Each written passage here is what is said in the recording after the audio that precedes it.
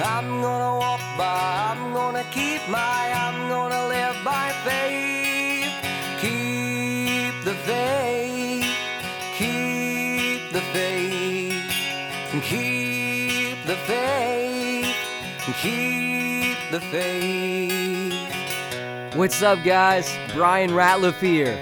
Just wanted to say thank you for tuning in to Keep the Faith podcast. Grab your Bibles and let's dig in to the Word of God.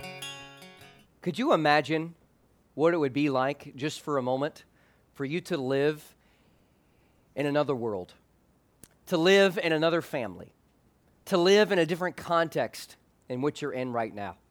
And what I mean by that is, imagine for just a moment, if you will, that you grew up in one of the wealthiest households in the world.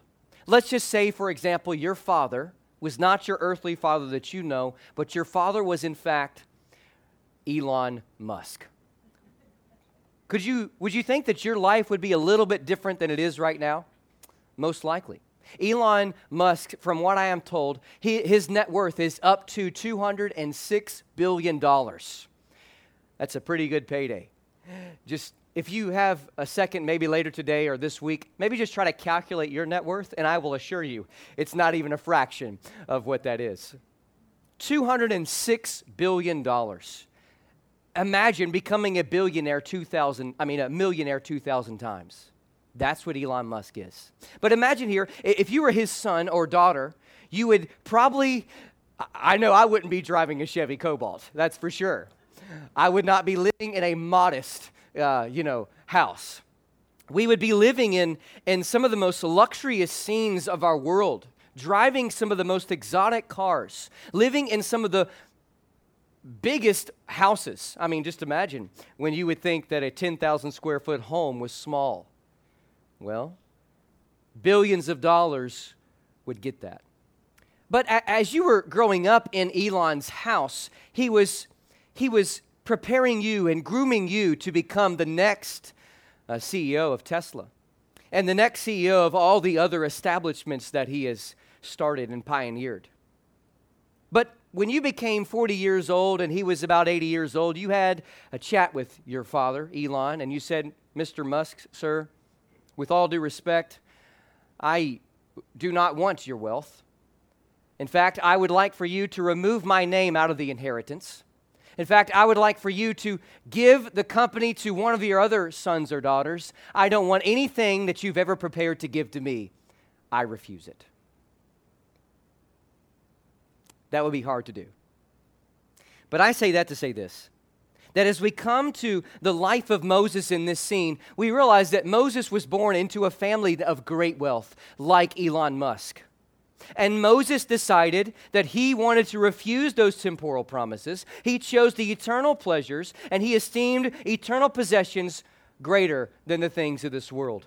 Today, as we've already looked at verse 23 last time, today we're going to look at how Moses was a man of faith. And the title of my message is simply The Faith of Moses Part 2. But if I could elaborate on that and give you a thought today, if I could just give you two words to leave, it would be this: mature faith. Would you say that with me? Mature faith.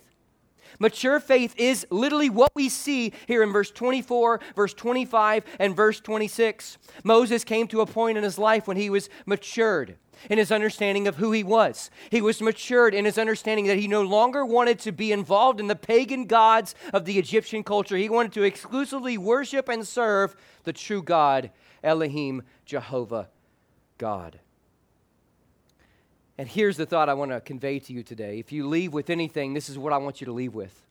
When we walk with God, our faith will mature in God. Our faith in God has to mature throughout our life. Could you imagine being born to a man like Elon Musk, and they're living the rest of your life as a 1 or 2-year-old? Obviously, your body's not designed to do that if you are blessed to live longer than 2 years old. You will begin to have longer legs. You will begin to go from crawling to walking. You'll begin to go from like doing what babies do when trying to talk to actually saying words from their mouth. Today, as we think about the Christian life, as we think about faith, faith does not stay in the infancy age. Faith grows over time. Our understanding of God and His Word is to increase and mature throughout our life. And that's what we see in verse 24, verse 25, and verse 26 of the life and faith of Moses. So I wonder today, would you say, even though maybe listen, maybe you're here today and you're a senior citizen, or maybe you're today, you're in your 20s, or maybe you're a teenager. Whatever the phase and age and stage of your life, I wonder today, would God consider you to have mature faith like Moses in this scene? That being said, here's a question I want to ask. How does mature faith respond to the things of this world? You see, when we begin to grow in our understanding of who God is, we realize that it's not about our net worth on this earth. It's about the eternal worth of God in Christ Jesus.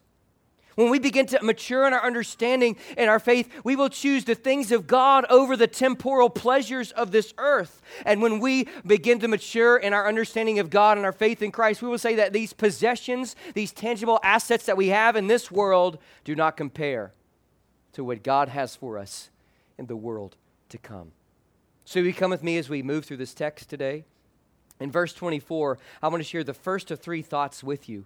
Mature faith refuses temporal promises and the things of this world.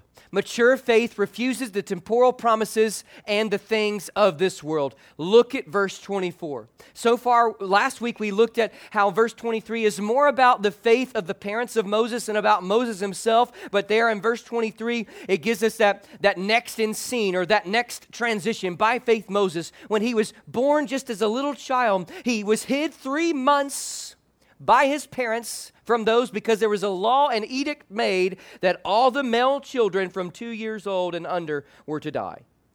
All of them. The little babies were to die. But they saw he was a little beautiful, proper child, and they saw the beauty that this little child conveyed and said, man, God has a great plan for him. We've got to hide him. And so they were not afraid of the king's commandment.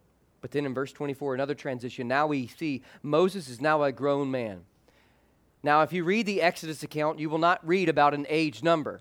But if you read the summarization that Stephen has in the book of Acts chapter 7, you will discover that in this verse, verse 24, we believe, according to Stephen's sermon, that Moses was about 40 years old when this event, verse 24, took place. And so it says, by faith Moses, when he was come to years. This means that he came to a matured moment in his life. And today I'm not saying that in the only way you could ever be mature is to be 40 years of age. I don't think the Bible's telling us that today. But in Moses' context, he came to the point in his life when he reached this maturation of who he was and who he came from. And he was not Pharaoh's grandson and not the son of Pharaoh's daughter. And he said, I don't want this life anymore. But keep in mind, this is the life of a billionaire. This is the life of luxury, such as we probably will never even understand. Even if we brought all of our assets together and combined them, we would not comprehend this elite aspect of life. Moses had it. In fact, there are two ways that some of the theologians try to understand Moses in this scene. Thought number one is he the prince? He's the prince of Egypt, and he is being groomed one day to become the great Pharaoh. Or he is just the product of another woman in the harem of Pharaoh. So if you don't know what that is, if you could just imagine, Pharaoh has a big palace, and he had all these other little homes scattered throughout all of the Egypt empire. And in all of those little homes, he had ladies there, and those were his mistresses. And so if he would have a son with any of those mistresses, they would be like the possibility of becoming a prince. So the idea is he's either being groomed to become the prince, or he's just one of the sons of one of his many women. But we know he was adopted in the family, but he was treated as if he was blood. And in verse number 24, the Bible says Moses refused it. 40 years of age, possibly the next Pharaoh, the next ruler of the world. And he denied and rejected all that was possibly given to him. It says he refused to be called the son of Pharaoh's daughter. As I read the first part of this verse, verse 24, I consider this. Faith that is matured refuses to call this world home.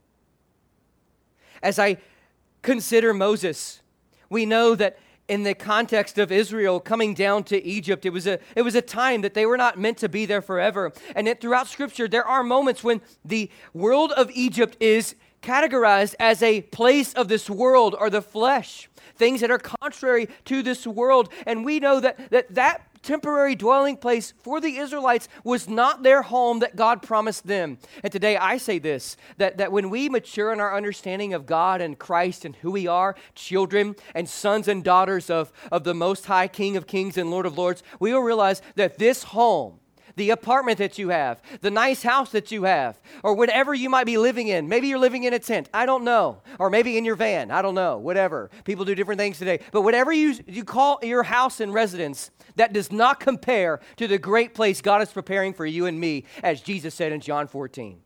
He said, in my house are many mansions. And he said, if it were not so, I would have told you. And he said, I am going to prepare a place for you so that when I come again, I will receive you unto myself. Today, my friends, we know that we are pilgrims, we are strangers, we are foreigners, we are aliens, if you will, passing through this world onto the next, because the next age is our home.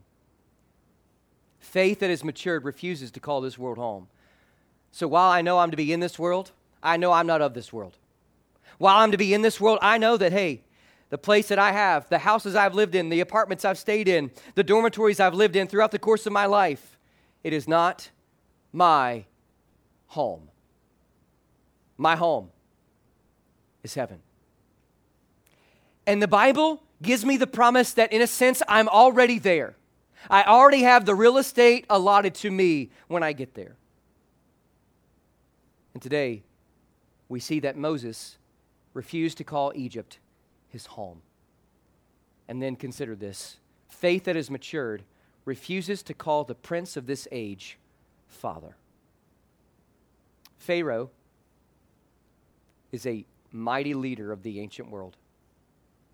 Access to all this wealth, access to all this success, access to all this pleasure, and access to all power. We don't understand that kind of power in America. We have in our governmental system checks and balances to where one person cannot be a dictator. But in that kingdom, what Pharaoh said was gospel truth. What Pharaoh said took place no matter if anybody agreed or disagreed with him. And here it says, he not only refuses to call Egypt his home, he refuses to call Pharaoh, if you will, his grandfather or father. He refuses to call Pharaoh's daughter his mother. And today, as we think about Pharaoh, we know he was a powerful ruler of the ancient world, and eventually, God would rain down plagues upon the Egyptians.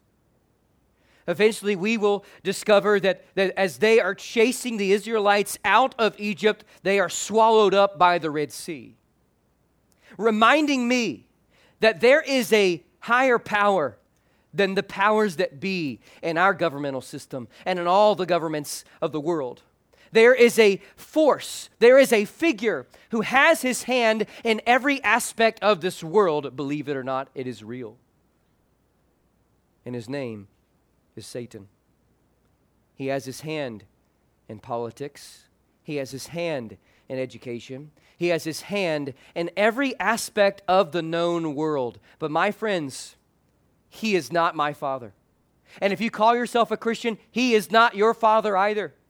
Our Father is the King of Kings and Lord of Lords, who will one day, just as Pharaoh was swallowed up in the Red Sea, we will see the lake of fire swallowing up Satan and his demonic forces and all those who are unrepentant in their sins. Mature faith refuses temporal promises and the things of this world. But secondly, may I draw your attention to verse 25. In verse 25, we see a transition. There are key words here. In verse number 24, I believe the key word is refused. In verse 25, I believe the key word is choosing.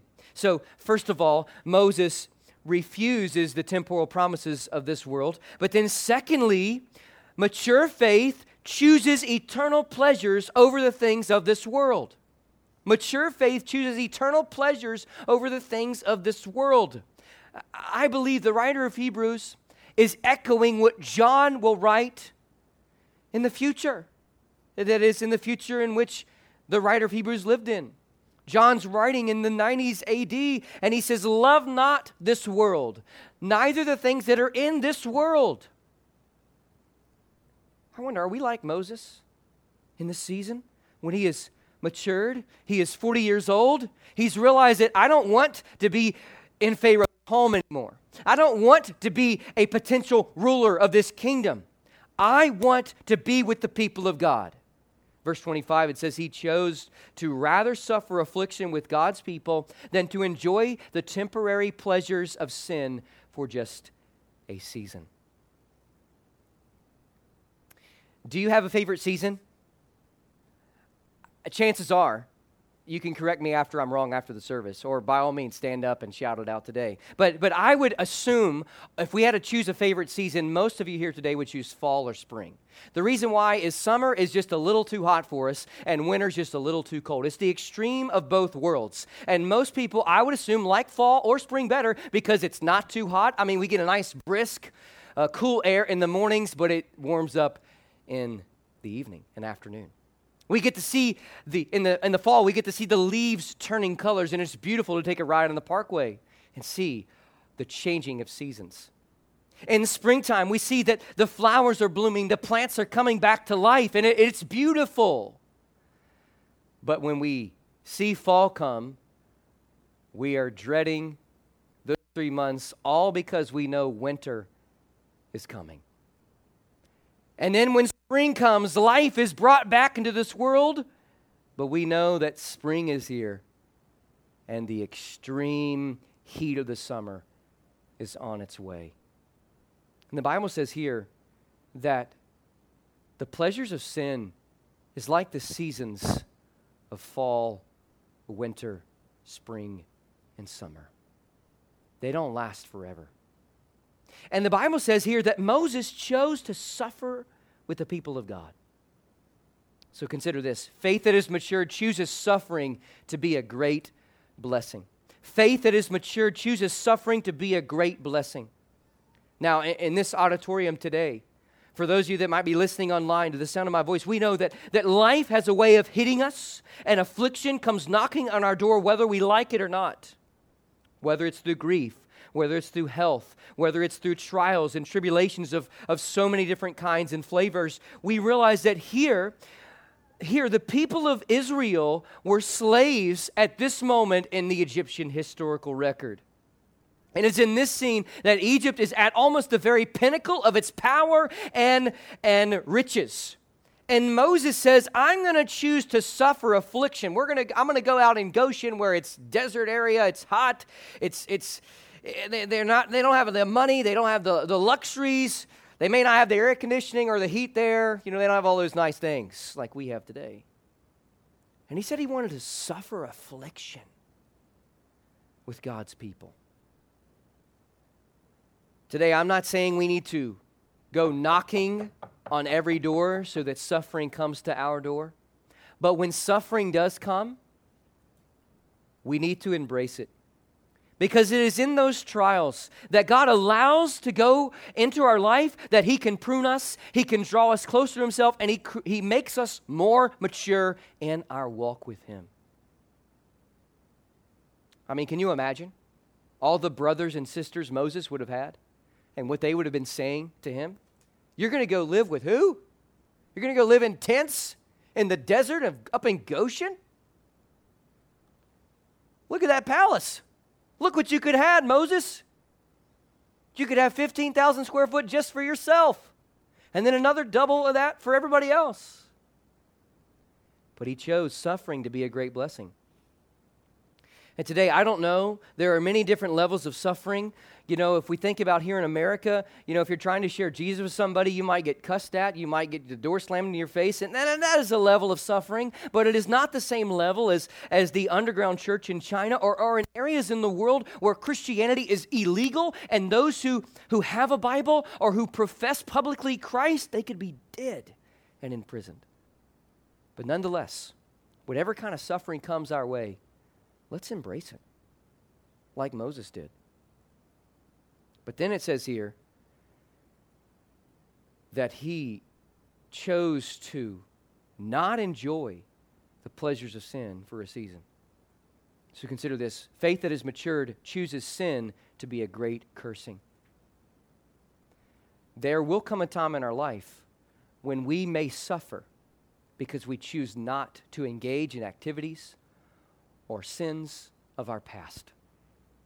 And today, let me just pause here and say this, that the writer of Hebrews is not saying to become a powerful leader is a sin. The writer of Hebrews is not saying to be wealthy is to be sin or to be sinful.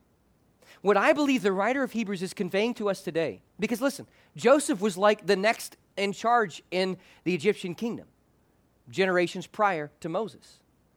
And we see other people in the Old and New Testament alike having great powerful positions in society. But I will say this, that for Moses, God had a special calling on his life.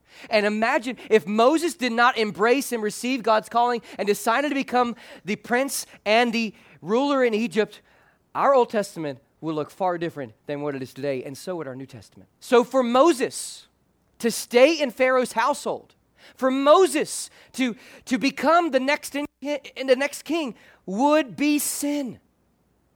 And so there are times when we have a sin that none of us should do in our life. But then there's a special calling that God has placed upon your life and my life. And if we do not embrace that calling, then it would be sin for us. For example, for you to not become a pastor is not to be engaging in sin. But for me, right now, this moment, if I decided goodbye to the ministry and I walk out those doors and I say, you know what, I'm going to go get a real job and make a real income, for me, that would be sin. Because I would be denying God's calling in my life and saying, God, I don't want to serve you in this way in which you're directing me and you've obviously orchestrated me to do. And so God obviously was sovereign and providential over Moses, and he said, do not choose the pleasures of sin in Egypt. And he did not. He chose that to be a great cursing. So I wonder, what kind of faith do you have today? Do you have a faith that has reached maturation, where you say, hey, I don't need the temporal pleasures. I want the eternal pleasures. Do you have a faith today that says, I don't need these temporal promises. I want the eternal promises? Or thirdly today, how does mature faith respond to the things of this world? Well, thirdly, mature faith esteems eternal possessions over the things of this world.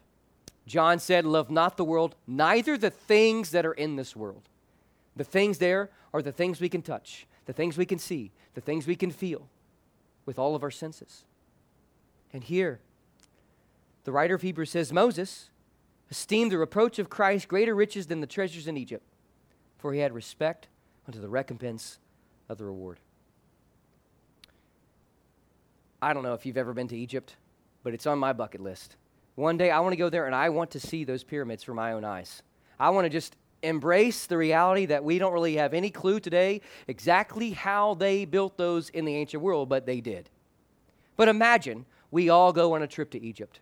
We hop on a plane here in Roanoke and we fly to whatever airport we need to go to that takes us all the way to Egypt. And there we hop in a van or a bus and the driver takes us all the way to those great pyramids. And we noticed that there was a doorway into the pyramid. Nobody saw it before. We are the first ones to walk in.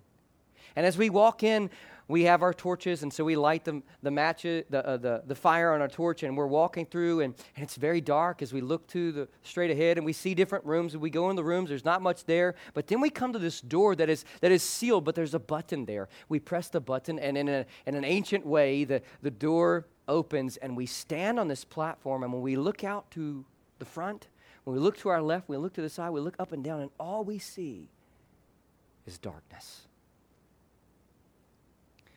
But one of you took your torch and set it in a spot on the wall, and it was as if the fire went down a lightning blaze trail and lit up the entire room. And all we saw was gold, gold, gold, and more gold. Well, I think it'd be safe to say that we're going to retire. And we're going to all buy an island, and we're going to chill the rest of our lives. But the reality is that the extent of the riches Moses had access to in his kingdom? And as our fleshly nature at times would esteem that wealth, we would elevate it up, just like Pharaoh was elevated in society. He was the biggest ruler of the age. The Bible says that Moses esteemed the reproach of Christ greater riches than the treasures in Egypt. So consider this. Faith that is matured esteems the reproach of Christ as great treasure. Reproach is bringing disgrace upon you or upon yourself. And Moses decided that, hey, I'm going to esteem the reproach of Christ. Now notice something here. The writer of Hebrews doesn't say God. He doesn't say Lord. He actually says the word Christ, the word in the Greek language for Messiah. This would also be a title that is given to Jesus. It would honestly be his epitaph, Jesus the Christ.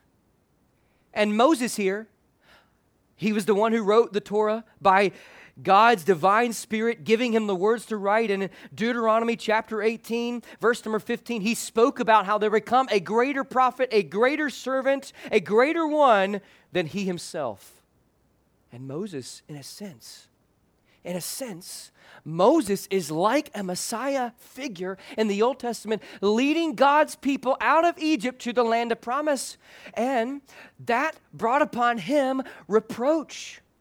And we see Moses is a great type and figure of Jesus Christ, that in similar ways that Christ received reproach, Moses did. In similar ways that Christ leads us out of this sinful world into a land where there will be no more sin, we see Christ is a great type and figure. Moses is a type and figure of Christ. And so when we come to a place in our life, when we've reached maturity in our faith, we will realize that it doesn't matter how much money we have in our accounts. It doesn't matter how many automobiles we own. It doesn't matter how many plots of land or how many houses or whatever we have. What matters is the treasure we have in Christ and him alone. Nothing wrong with having those things. But what I've discovered in the length that I've been alive is that the more I own, the more it weighs me down. And today, as we prepare for the next life, we realize that Jesus had very little things in this world that weighed him down. Let's esteem the reproach of Christ. But then the Bible verse goes on to say, for he had respect unto the recompense of the reward. Faith that is matured esteems not just the reproach of Christ, but the reward of Christ as great treasure. I get the sense here that these Old Testament saints realized that there would be a day they would stand before Creator God. And as Jesus said in Matthew's Gospel, on his great discourse on the Mount of Olivet, he says that there will be a time in somebody's life when they will say, well done, thou good and faithful servant. But then there will also be a time when some would say, you have not done well, you're a slothful and wicked servant.